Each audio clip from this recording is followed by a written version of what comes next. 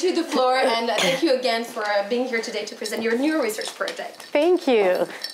Thanks very much. And thanks very much for all of your hospitality all week long. I've had a great week and gotten lots of feedback on my research. And of everything I'm talking about this week, this is really the most recent work because it involves Canada as well as the United States. And I am interested in the differences between how Americans go about forming trade attitudes and how Canadians do. Oh, and I should also mention my most widely cited work, aside from the Harry Potter piece, is the piece I did on how dog ownership affects Obama support. And I'm totally serious. That got endless coverage. So yeah, it's not exactly my best work, but it did get a lot of attention. And in fact, the commentary on that one was my absolute favorite because they said, oh sure, a professor named Mutz writing about dogs, you know this is made up. I never even thought about it, but they were right. It did look kind of suspicious.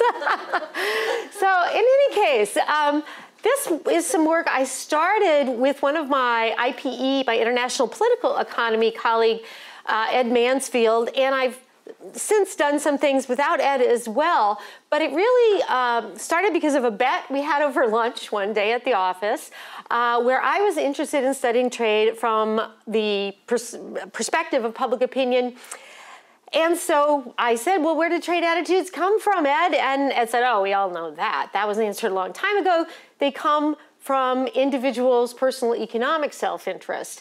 And I found that really surprising as a political psychologist because we have a huge literature in political psychology showing that people have a very difficult time, except when issues are very straightforward and simple. People have a hard time forming policy attitudes on the basis of personal economic self-interest.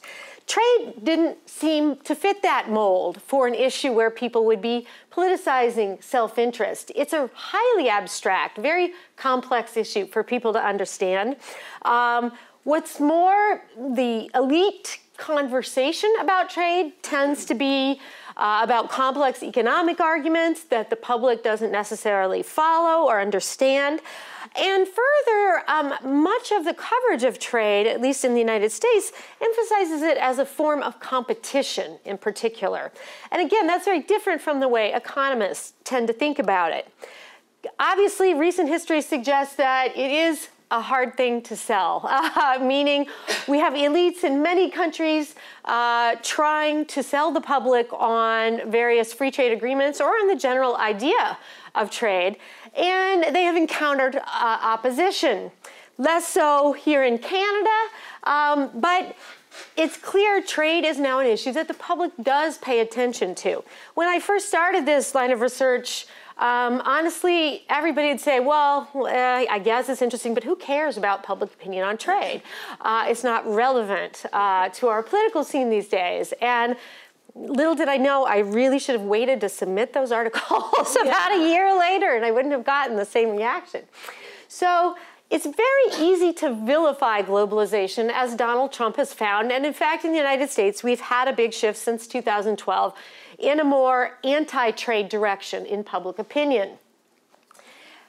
What's interesting about this is that we don't really know where they come from, meaning that the typical argument is if we look at people's occupations, the skill level required for their jobs, or the industry that they're located in, and we look at whether or not it benefits or is vulnerable to trade, that will help determine people's opinions. Well, Ed and I spent couple of years just beating that hypothesis to death and trying to find evidence that people were capable of politicizing their own personal self-interest with respect to trade. And we found absolutely no evidence that was influenced by their type of occupation, whether it was trade neutral or positive or negative, or their industry of employment. We also looked, for example, even if you weren't personally hurt, maybe your community was devastated by the loss of jobs. No evidence of it at the community level either. No evidence that people who lost jobs became more anti-trade as a result of that. We also decided just to ask people if the place where they worked was involved in importing and exporting. And we can tell you, people have no clue. For the most part, you know, they did no better than chance in assessing whether or not the kind of position they were in was vulnerable. What's interesting is one of the main predictors of trade attitudes that's long been interpreted this way is the fact that union membership predicts anti-trade attitudes in the United States. But one of the fascinating things that we found when we looked at union workers in the United States is that they're employed primarily in non-tradable lines of work. They're mainly civil service employees, teachers. These are all positions that are not traded. They're not vulnerable to trade. So most union members in the United States, even though they are indeed more anti-trade, they're not in positions where they're personally, economically vulnerable. So where did the idea come from that it is self-interest? In the IPE field, you can find lots of studies that are more at the aggregate level, but primarily it's because education is such a huge predictor of trade support. The more educated are much more supportive of international trade. And that's true across many different countries that have been studied. That was interpreted as an indicator of people's position in the economic distribution. But as it turns out, that is not what education represents. So when we actually look at the line of work they're in and so forth, that doesn't work out. So the question is, if it's not economic self-interest, what is it exactly? And the contribution that Ed and I made in an earlier publication is to suggest that trade is truly sociotropic, meaning that, as you can see here, most people in the US don't see trade as having an effect on their family finances. Overwhelmingly, they're right in the middle, saying, no, it really doesn't affect me. Whether they're right or wrong, I'm not going to comment, but it's true that most people are employed in non-tradable lines of work. On the other hand, they do have perceptions of whether it's good for the collective, for the Americans as a whole. And those perceptions are what really seem to drive trade preferences to a great extent. That's a common pattern we see in public opinion where people have an easier time connecting perceptions of collectives to policy attitudes. But that's not all. Obviously, there are other things going on. And really, when I started this line of work, it was in the American context. And I'll tell you how I got to some of the theories I have, and then I'm going to look at them in a comparative context. First of all, one thing that we found fascinating is that measures of domestic racism predicted trade preferences. And this is long before Trump. Basically, when you ask Latinos, you know, blacks and whites in the US how they feel about one another, that's a really strong predictor of attitudes toward international trade. There's no obvious logic because they're talking about domestic racial groups. Nonetheless, we know that people's attitudes toward outgroups tends to generalize, and it made some sense that this also probably related to their attitudes toward foreigners as well.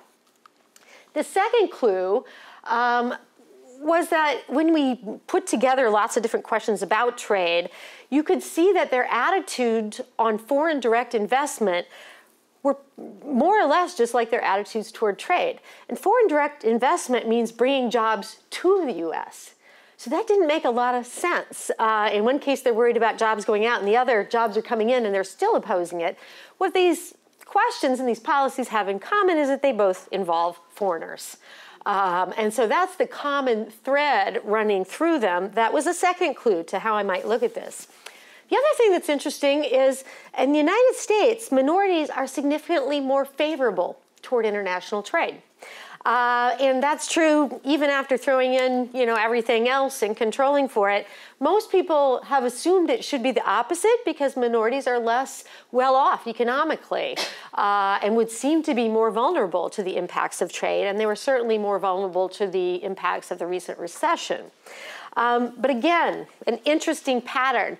When we ask people why they oppose trade, the very most popular thing is saying it hurts jobs. But the second most common thing they say is we should put America first. You know, America first, excuse me, we have to look out for our own, and so on and so forth. So some sort of comment about in-group favoritism is really the second most common reason that people give in an open-ended context. So this is what led me to believe that psychological motivations really play an important role in the formation of trade attitudes, and especially this in-group, out-group dimension that we're very familiar with in political psychology. Obviously, Trump has emphasized this slogan to a tremendous extent: Americans come first, not illegals, not refugees, not foreign workers, and so forth. This whole idea of in-group favoritism being the patriotic and appropriate kind of attitude to have. And one of the things I found was very clear in the American data is that, you know, as researchers, we go to great lengths to try to find out how people really think, even when they know it's socially unacceptable to express racist views or sexist views. This particular type of in-group favoritism doesn't have that problem, meaning that people actually see it as socially undesirable to be pro-trade. You're not a patriotic American, you're not, you know, being loyal to your country, and so on and so forth. So it's a very different form of in-group favoritism in this respect. Now, many people immediately would say, oh, but isn't this thing we're talking about as in-group favoritism, you're just casting it a bad light? Isn't it really a sense of duty or obligation to your co-nationals? It's very hard, I think, to make that argument in the US context. Not only because Americans demonstrate very little enthusiasm for helping their fellow Americans via social welfare policies and so forth, but also because those who most strongly identify as Americans, those who are most pro-America, are actually most opposed to helping their co-nationals via various policies. So it's exactly the opposite of what you'd expect if this is really about, you know, wanting to take care of our own. The kind of comment I got often was, oh, well, just like, you know, you favor members of your own family and take care of them, it's the same thing. That's why we don't want to be involved with foreigners. But again, the patterns in public opinion don't really run consistent with that in many ways. Why did I next study Canada in particular? I was actually interested in looking at all of our major trading partners, and obviously Canada is one of our top trading partners, and so are China and Mexico. But Canada seemed an easier place to start. And basically, I also knew from the American context that it would be good to have a place with differing attitudes toward trade. And on the whole, my expectation was that Canada was far more positive toward trade. And then finally, the other thing that really sold me on doing Canada was, well, I wanted to come back and visit. Yeah, it's the food, the wine, the company, but that too. But one of the things that's very different about Canada and the US is Americans value competition to a very extreme extent. In fact, according to the World Values Surveys, our level of enthusiasm for competition is unmatched by any industrialized country that they've ever studied. Americans like competitions. They like to win, obviously, as well. What's interesting is Canada is not on the really low end of the scale. It's actually fairly pro-competition, but it's significantly less so than America on the whole. Not nearly as likely to say that competition is really a good thing, ultimately. So for all of these reasons, I really wanted to focus on a place that was different. Americans not only value competition, they also believe in the fairness of unequal outcomes, meaning that if you have a competition and you lose, too bad. That there's very much this attitude that the outcome, we're not responsible for that, only the opportunity side of things.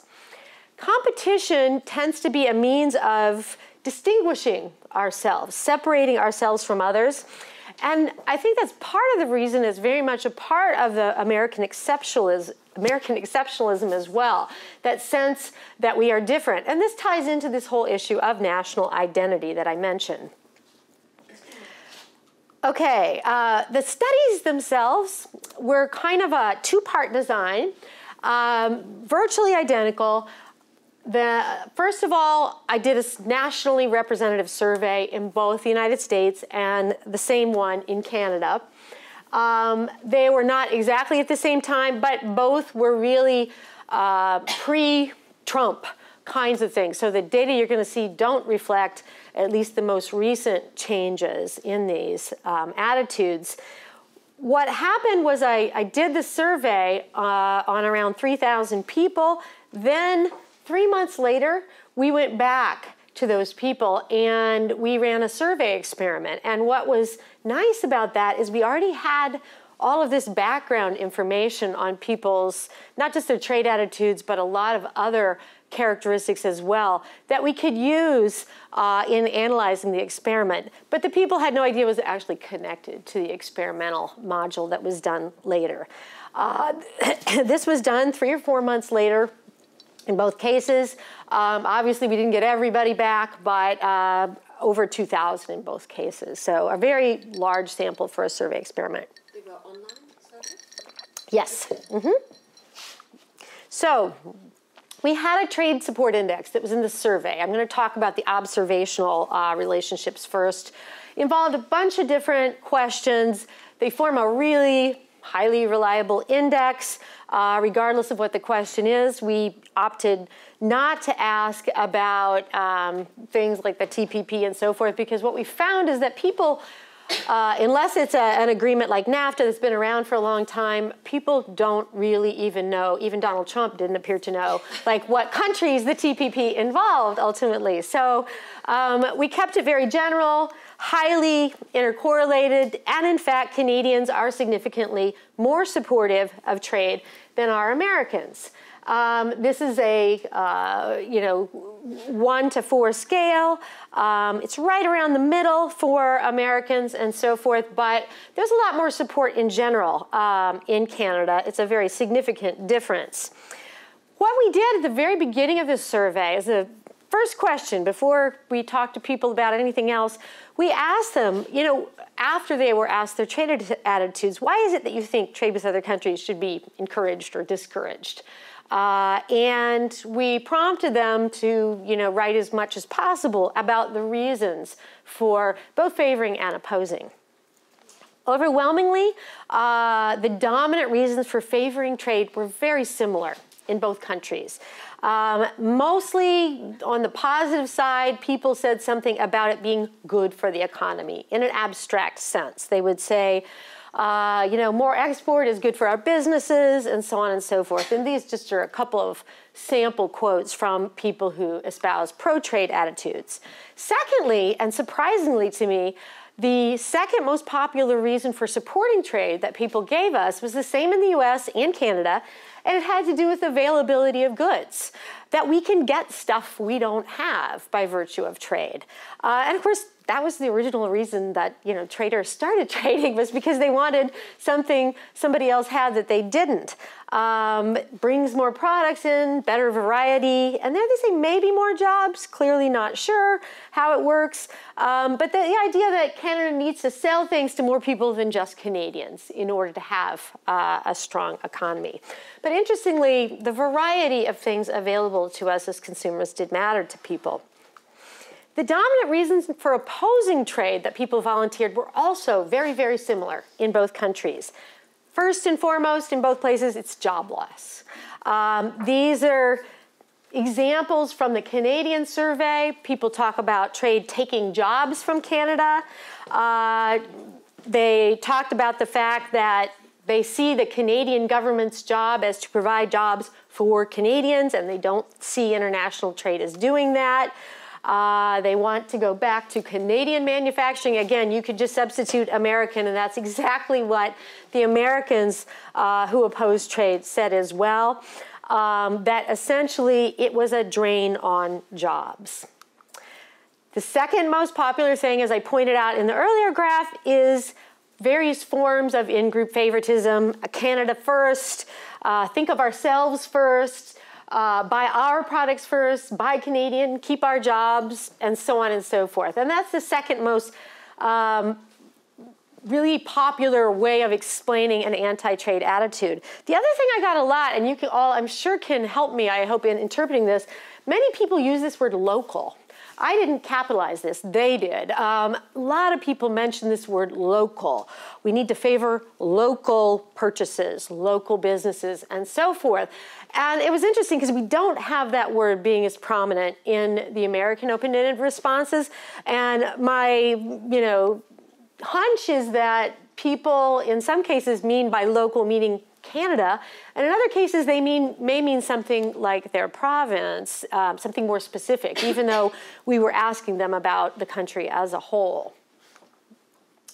The other kind of interesting thing we found in both samples is a huge amount of misunderstanding of trade. There's a lot of references to the trade deficit. Canada has a trade deficit, the US has a trade deficit, et cetera, et cetera. People clearly are interpreting that to mean that the home country is losing more jobs than it's gaining due to international trade. That is not what it means. Obviously, deficit does sound like something bad, something you'd want to avoid. But actually, in the US, our economy has done much better under higher deficits in most cases.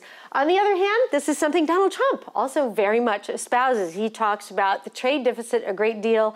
And we're already hearing after the first month of his presidency that he's coming up with new ways to keep the statistics so that it looks like we have less of a deficit, because that's supposed to be a good thing. Again, why do we bother trading if it's really so terrible for us? It's an interesting question, and it's one that I'm very curious about how people think about this. Why do they think our countries engage in this if they think it's only good for foreigners and not for us? Another similar type of misperception in both of these data sets that really surprised me, we asked people about a whole bunch of different dimensions of international trade, how it affects the environment, home country, trading partner countries, treatment of labor, and so on and so forth. But and in most of those cases, you can make arguments and make a case for both sides. But whether or not international trade increases or decreases the cost of consumer goods is just not considered a matter for debate. But what's fascinating is that most in the United States, as well as in Canada, do not say that it decreases the cost of consumer goods. And you may say, well, what on earth are they thinking? We do know a little bit about that because of the open-ended kinds of comments, and because, at least in the American case, we did in-depth interviews with a lot of these people, because I once presented this at an IPE conference, and they're like, that's impossible. How on earth could people actually believe that it doesn't decrease the cost of consumer goods? And people did have explanations.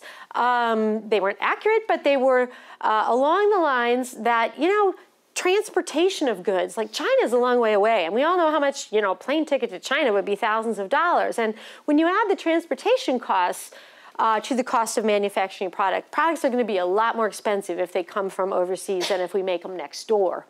Now, obviously, what they're neglecting is the differentials in labor costs and so forth, but it was striking to me that in both countries, this is not a basic thing that's widely understood, particularly among less educated members of the population.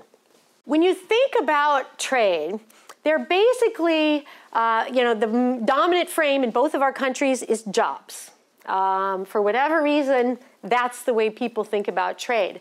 But if you think about the kind of impact trade can have, both on our jobs and on trading partner countries, there are basically four possible combinations here. And the standard economist view is that trade is a win-win kind of thing. It helps trading partner countries, and it helps our home countries.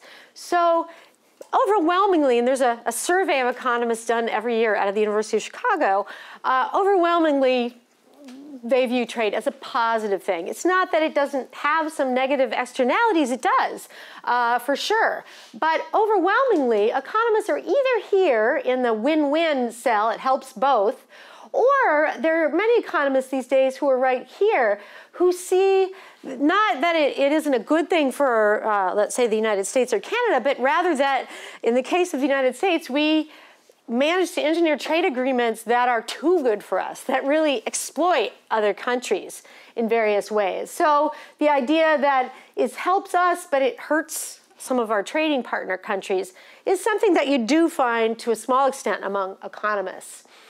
The other possibilities are just that you think it's bad for everybody, what I call the isolationist cell here. And then the cell that I find most interesting are those people who say it's bad for us, but it helps them. And the idea that it's really a zero-sum kind of form of foreign aid that we give to foreign countries, I found really interesting in part because, you know, it's not like the United States is known as this big, generous country that, oh yeah, we just do this, we only engage in trade because we want to help others. You know, it's out of the goodness of our hearts and so forth. And yet, what's really interesting is when we ask people, does it help or hurt jobs in the US? Does it help or hurt jobs in trading partner countries? We find that 50% of Americans are in this zero-sum cell. That is, they see it as something that benefits trading partner countries at our expense, and it's bad for us. So this I found fascinating in part because overwhelmingly, you know, people see it this way, and then I wonder why they think we actually do it. In some cases, people see it as, well, these are just powerful elites who want to do it. It's bad for the average American. The reason these numbers, as you can see, the standard economist view of it being a positive thing for all participating is held by only 11% of the American public. You may wonder where the other people are because it doesn't add to 100%. If people said they didn't know for either how it affects the US or the trading partner, and that was particularly where they weren't sure, they're not shown in a particular cell. These are people who had definite views one way or another for both the US and trading partner countries. Oops. What about Canada? Canada's interesting because this zero-sum cell is much smaller in Canada. Only 27% of Canadians said it was a zero-sum kind of thing that helps them, hurts us. And 21%, a much larger percentage, endorsed the standard economist view, that it's a win-win thing, good for everybody. These two cells were similarly, you know, not very well populated, but obviously a very different view. When you compare the percentage in the US who see it as zero-sum and the percentage in Canada, it's a huge difference. Americans are twice as likely to see trade in zero-sum, highly competitive terms that ultimately hurts the US. One of the measures that I find is really important in creating this sense of competition is a measure commonly used in political psychology called social dominance orientation. Social dominance orientation was originally invented as a way to study negative outgroup attitudes. And it's a really generic, this is the short version of it that represents a longer battery, and this is what I used in the survey, but it's really a preference for hierarchy versus equality. And what we know is that that's heavily correlated with racist views as well. But in my study of Americans, I found there's really a big difference in people's likelihood of seeing trade as zero-sum based on whether they are highly competitive in these terms. Indeed, Americans are a lot higher in social dominance orientation than our Canadians. Americans endorse hierarchy to a much greater extent than Canadians do. For me, that made sense given the patterns that I had observed and also the world values data on the level of competitiveness of Americans. We also had in the survey portion a scale that asked people about their general attitude toward isolationism, but not in the context of the economy in particular. This is a widely used scale about how much you want to be involved with the rest of the world in various ways. Americans are more isolationist than our Canadians as well, consistently expressing views that suggest we want to stay out of the rest of the world in one fashion or another.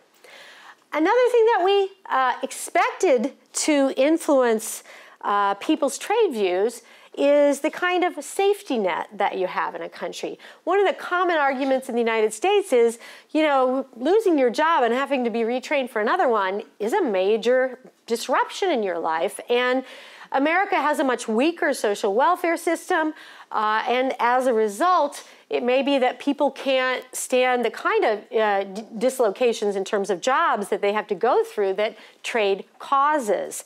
And so we are interested in people's attitudes toward the strength of their social welfare system. One of the things that I only found out recently is that apparently what the federal government calls our Cadillac of social welfare programs is called trade adjustment assistance. We actually do have a program particularly for people whose livelihoods are interrupted or completely erased by trade in the United States, but no one has ever heard of it. And I think it's less than 10% of people who've experienced job loss due to trade have ever taken advantage of any component of it, even the tiniest part of it. And yet it's a very generous program compared to most of our social welfare programs.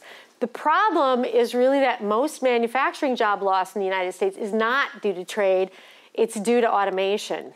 85% of our manufacturing job loss is about automation, so most of those people aren't actually eligible for trade adjustment assistance. And the perception is that overwhelmingly the decline of manufacturing in the US is due to trade.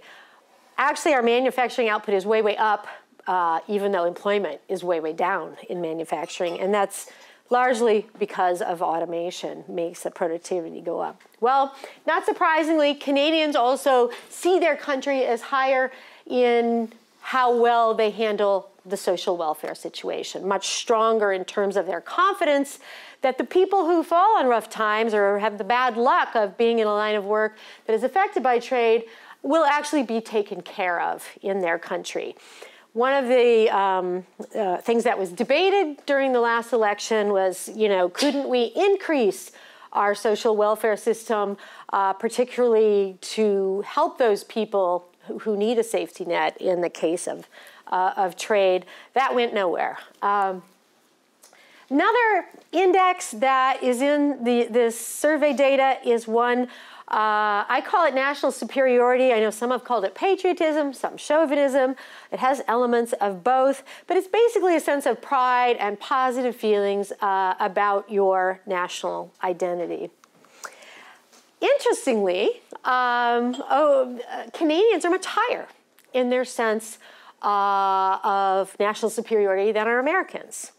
And I found this interesting in large part because national superiority has overwhelmingly, in economist studies, been found to be a negative predictor of support for trade. That is, the more you're into your country, the less you want to involve yourself in international trade. So this actually pointed in the opposite direction from what I might have expected given higher levels of support. So just to summarize these comparisons, Canadians are less likely to see trade in competitive zero-sum terms, lower in social dominance orientation, lower in isolationism, higher in perceived social welfare success, and all those things in green should make them more pro-trade, right? A potential negative are the high levels of national superiority in Canada could push in the direction of more anti-trade views. So I'm going to show you just one big observational comparison of regressions in the United States and Canada on this index of trade support. Everything is in the equation at the same time, but I'm going to go through piece by piece so I don't have really tiny numbers up there on the screen. Just looking at demographic kinds of things, they're identical, virtually identical in both Canada and the United States. What matters is income, education, and women are consistently less pro-trade, and that's been found in a large number of countries, and I think in some of Elizabeth's work has also been attributed to women liking competition less than men and seeing trade as about competition, something that has winners and losers ultimately. So very similar here.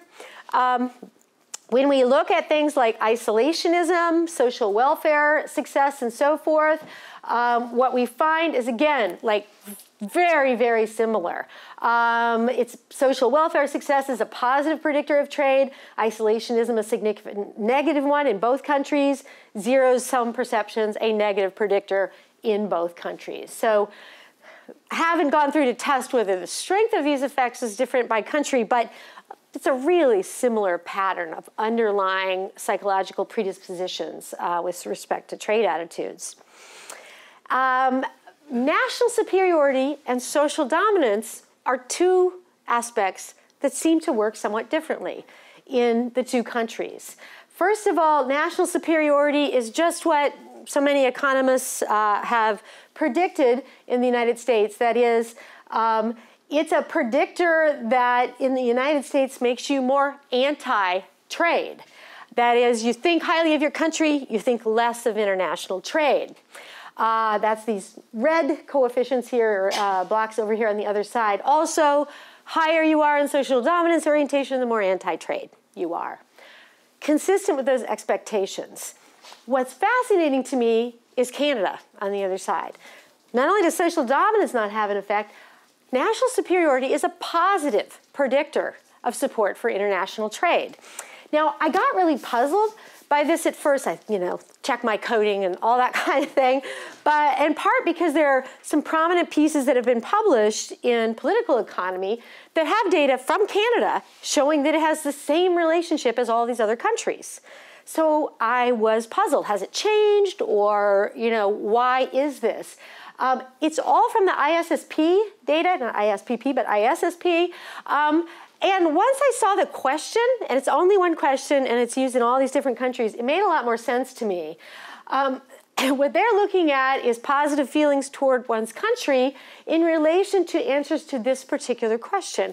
Country, whatever it is, should limit the import of foreign products in order to protect its national economy. Well, what's bad about this question is that it's defining opposition to trade as protecting your national economy. So it's a very loaded question, and it's not surprising to me in this context that people who love their country more or think more highly of it say, oh yeah, we want to protect our country, we like our country. So I'm not convinced that despite the dominant conclusion that's out there in several major pieces, that nationalism or national pride, national patriotism is necessarily a negative predictor of support for trade. And in trying to explain this, I'll tell you my interpretations, and you all will know far better than I do since you're Canadians, whether or not it makes sense. Last block of variables in this big regression here is party identification. What's fascinating is no relationship in the United States anymore. It's a dimension that's completely independent of whether you're Republican or Democrat. It used to be the Republicans were the pro-traders, they were free market folks. Now there is no relationship. And again, important to note that this is true long before Trump came on the scene. Party had ceased to be a predictor in the United States quite some time ago. On the Canadian side, though, it appears that trade support is very much structured by your political parties. We find that identification with each of these parties explains in one direction or another people's level of trade support. So I want to emphasize there are a lot of similarities within countries, but there are these differences in terms of social dominance's role, the role of prejudice in particular, and the role of national superiority, as well as the role of parties. My interpretation of what's going on when we talk about the relationship between national identity and international trade is that it's very similar to some other things I read about in contrast between the United States and Canada. For example, there are pieces my former colleague at Penn, Dick Johnston, was involved in that show the same thing is true for attitudes toward immigration in Canada. In the US, what we find is strong identification as American predicts anti-immigration views. In Canada, it positively predicts immigration views. Also, Canada has a very different pattern in terms of the relationship between national identity and social welfare support. In the United States, people who are more pro-America are more anti-social welfare support. Canada, precisely the opposite. And so my off-the-cuff, first-hand interpretation of this is that as a country that has an explicit commitment to multiculturalism and to defining itself as having a stronger social welfare state, that if you like the country, then you're going to like international involvement as well, because the country has actually defined itself in some ways in these terms. So it's not surprising that these two views go hand in hand in a positive rather than negative way in the case of Canada. But as I said, that's, again, not something I predicted, because all the literature said it should be negative and so forth. Basically, my argument is that the difference in these patterns of support is contingent on how citizens define their national pride and national identity, and to the extent that Canada's official emphasis on the value of multiculturalism is not present in the United States, it makes more sense that you find these same differential relationships with other issues like social welfare and immigration as well. Okay, I'm going to move on now and talk about the second half of this study, which is the survey experiment, which was done 3 months later. People didn't know it was connected to the initial study and so forth. The goal of the experimental part of this was to say, look, if we control perceptions of who wins and who loses and by how much they win and lose, do Americans and Canadians react more or less the same way to trade? Alternatively, the kinds of between-country differences that I've described, do they actually make a difference in how people respond to the very same trade agreements as outlined? So the basic survey experiment had 3 conditions on one of these factors, and basically in one set of conditions, the home country, the in-country gains, and the trading partner loses some jobs. Second group of conditions, the trading partner gains and the home country loses some jobs, so exactly the reverse. And in the third condition, everybody gains, the classic kind of win-win situation where they may gain different amounts, but everybody benefits in some way from the trade agreement.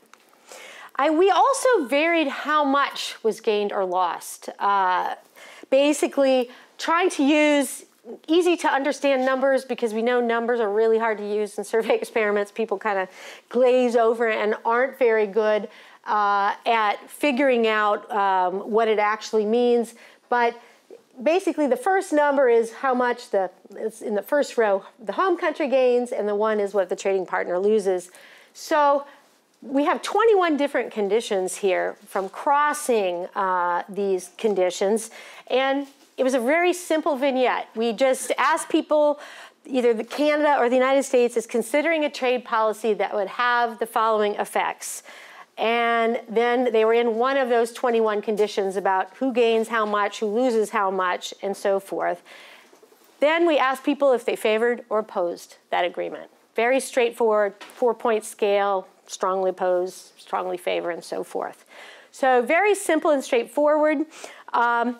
My hypothesis was that 2 different forms of in-group favoritism would be relevant here. One I call compatriotism, and that is just favoring gains for your home country strictly because they're citizens of the same country. Obviously, in that case, what we'd expect to see is a pattern where people look for maximum in-group benefit, and that's where we see the highest level of trade support, regardless of what the collective benefit to the world as a whole is. The second form of in-group favoritism is a lot more interesting in some ways. I call it the intergroup competition form of favoritism. And the idea here is that people are not looking at how much the home country gains so much as how much the home country gains relative to what happens to the trading partner. So it's a tendency to favor the national in-group relative to the out-group, so you maximize your relative advantage. And in this case, you'd follow a strategy that emphasizes the difference between yourself and the other country.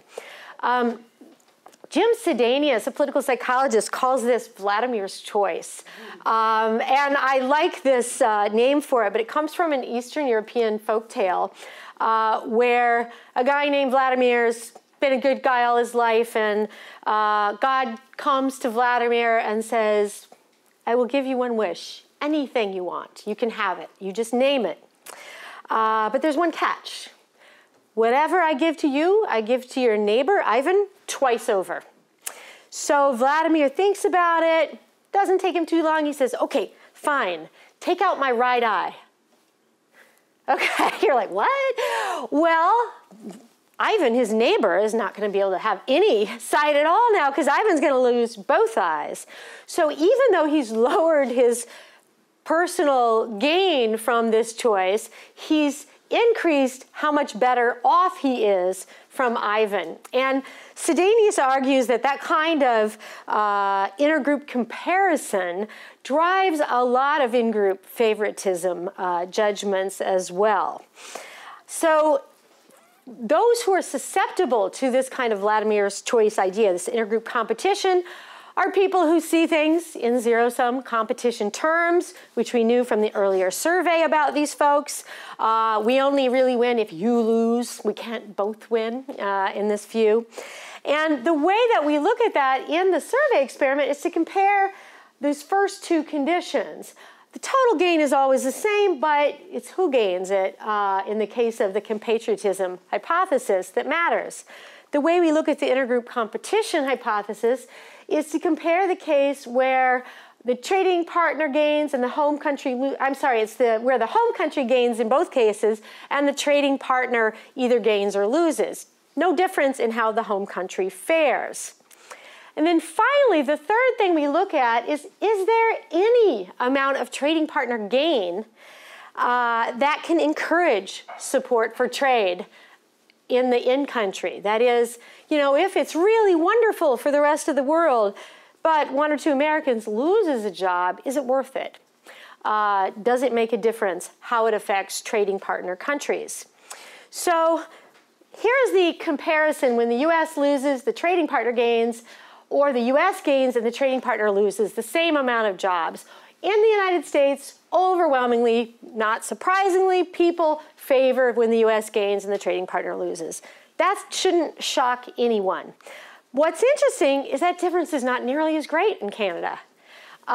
These are the percent favoring trade in Canada when Canada loses and the trading partner gains versus Canada gains and the trading partner loses. And as you can see, the gap between the two is far less in the case of Canada than it is in the United States.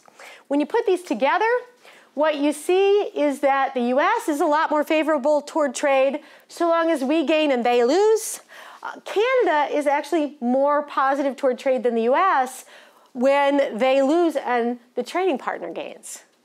So very different situations. Obviously, we expect less support overall there on the left when the in-country loses. But the difference between the two countries is striking. Obviously, a very strong interaction in this case, where for Americans, it's about winning. And for Canadians, it's not entirely about winning. That does play a role. Looking at those various levels of gain and loss, when I first did this, before I did it on a representative national population and paid money for it, I ran this experiment on MTurk.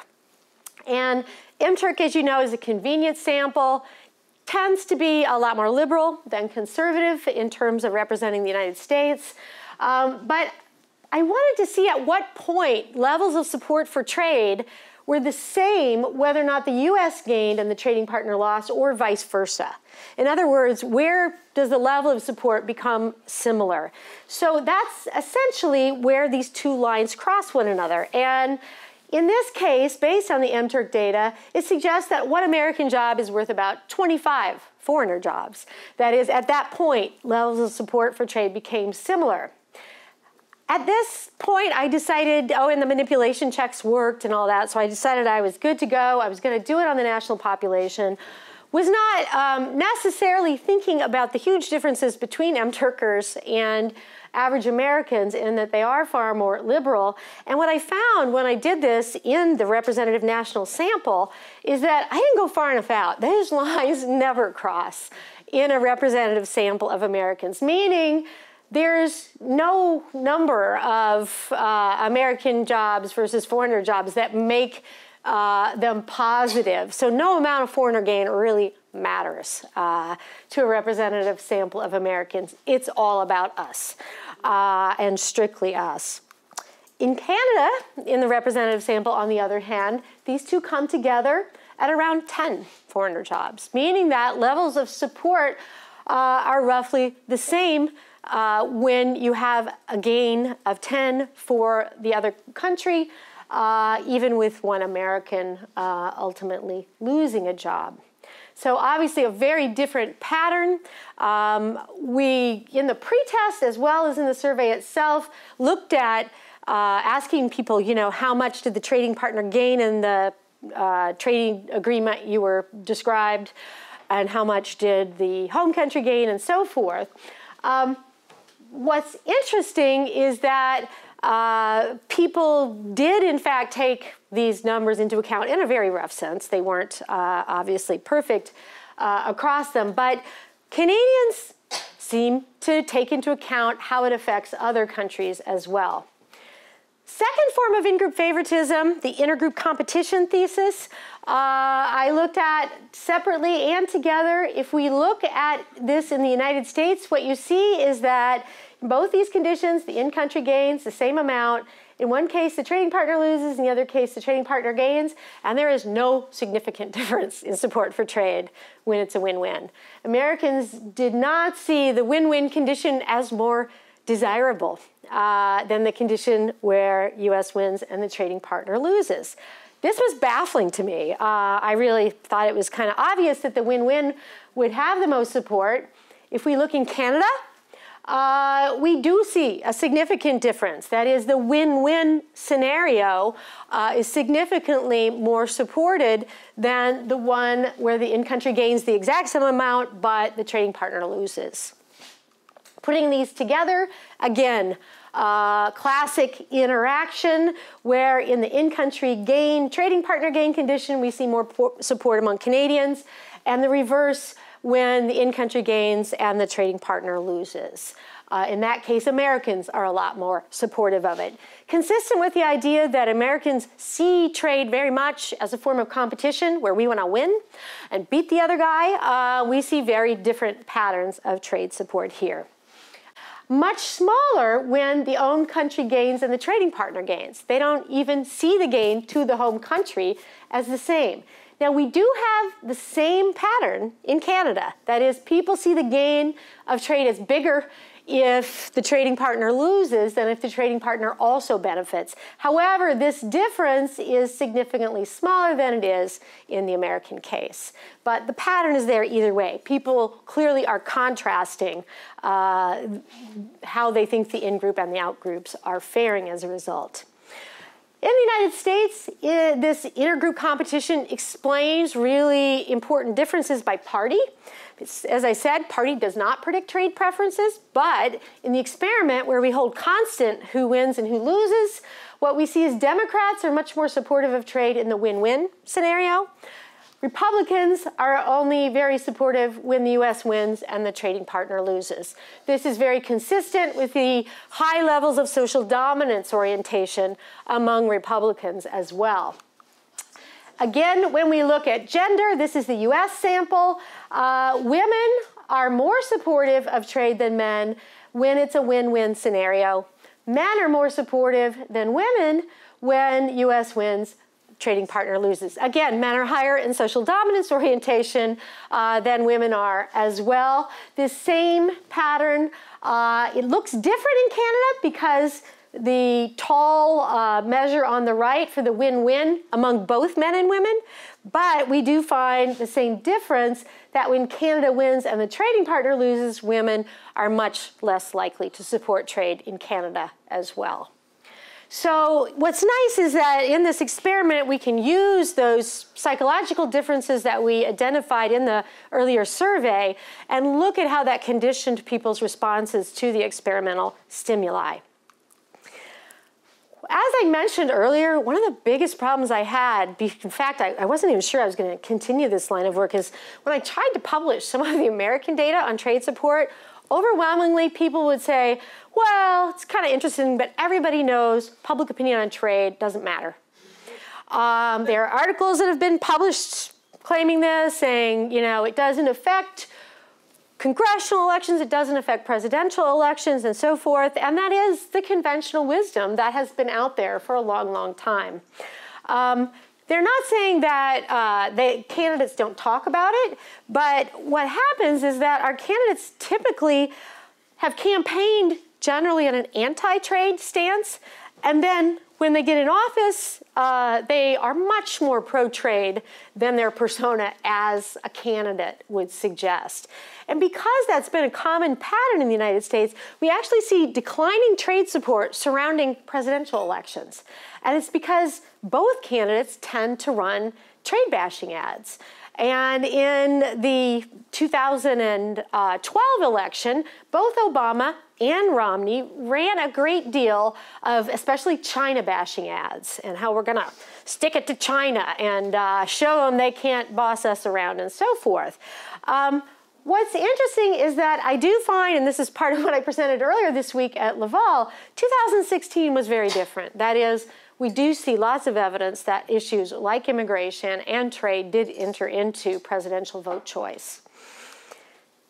Overall, my conclusions are that on one hand, trade is driven by a lot of the same things in both of our countries. It's not a lot about economics.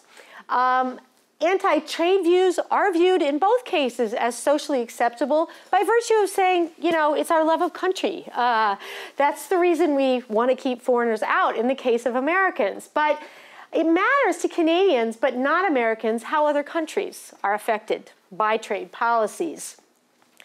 The thing that I think is really important for policymakers who advocate trade to realize is that when you talk about trade as a form of competition between countries, as if we're like all in the Olympics or something, you emphasize this sense of it being a game in which there are winners and losers. And that view of trade, on one hand, if you think your side is winning, it can increase those who are highly competitive, their support for trade. On the other hand, it turns off the other side to portray it in terms of a competitive game.